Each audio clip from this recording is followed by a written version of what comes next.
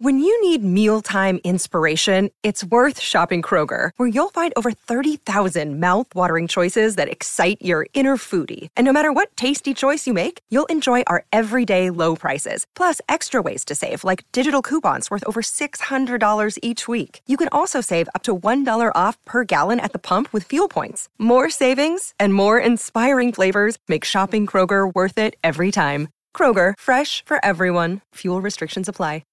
Hey everyone, and welcome to another episode of Star Wars Theory. So this one is more of a fan theory, and this is something that was emailed to me on my Facebook page by Sam Bloomfelder. I hope I'm saying that right, buddy. Thanks for the fan theory, I love it, and we're going to dissect it right now. So I'm going to read to you his fan theory, what he sent to me in the inbox, and actually sent it to me in a comment, and then we're going to go from there. So here is what he sent. He says, I was thinking, we know the theory of Darth Plagueis, who manipulated the midichlorians to create life, thus resulting in creating Anakin Skywalker, a Force child. So, does anyone else know how to do this? Unfortunately, he taught his apprentice everything he knew. That was a terrible Palpatine, but you get where I'm going with this.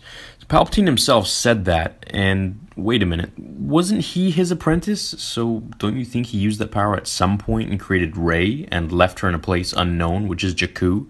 Just like Plagueis left Anakin in a desert planet, unknown. Tell me what you think about this. Thanks, Sam. That's an awesome fan theory, and we're going to go into it right now. Personally, I think this is a really cool fan theory. But first, I want you guys to hit that like button, just like Luke hit the Rancor's cage with that rock.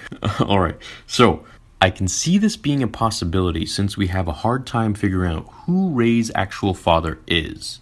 There's so many theories on the internet. What really got me interested in this is that if we watch Rey's flashback vision in The Force Awakens, we can hear Palpatine's Force Spiral jump attack scream in the halls of the Death Star. Do you remember in the Revenge of the Sith when he attacked the main guards, like so Mace Windu, Kit Fisto, and Plo Koon, and he did that spiraling jump attack, crazy scream that just gives me chills? That one, you can hear it in kind of a distorted manner in the flashback scene of Rey's vision when she touches the lightsaber. Also, her first attack against Kylo in the snow was the exact same first move we see Palpatine use in Revenge of the Sith. So it's that forwards motion where they just kind of jab the lightsaber. I mean, choreography there is just exactly the same, and I don't think that's just a coincidence.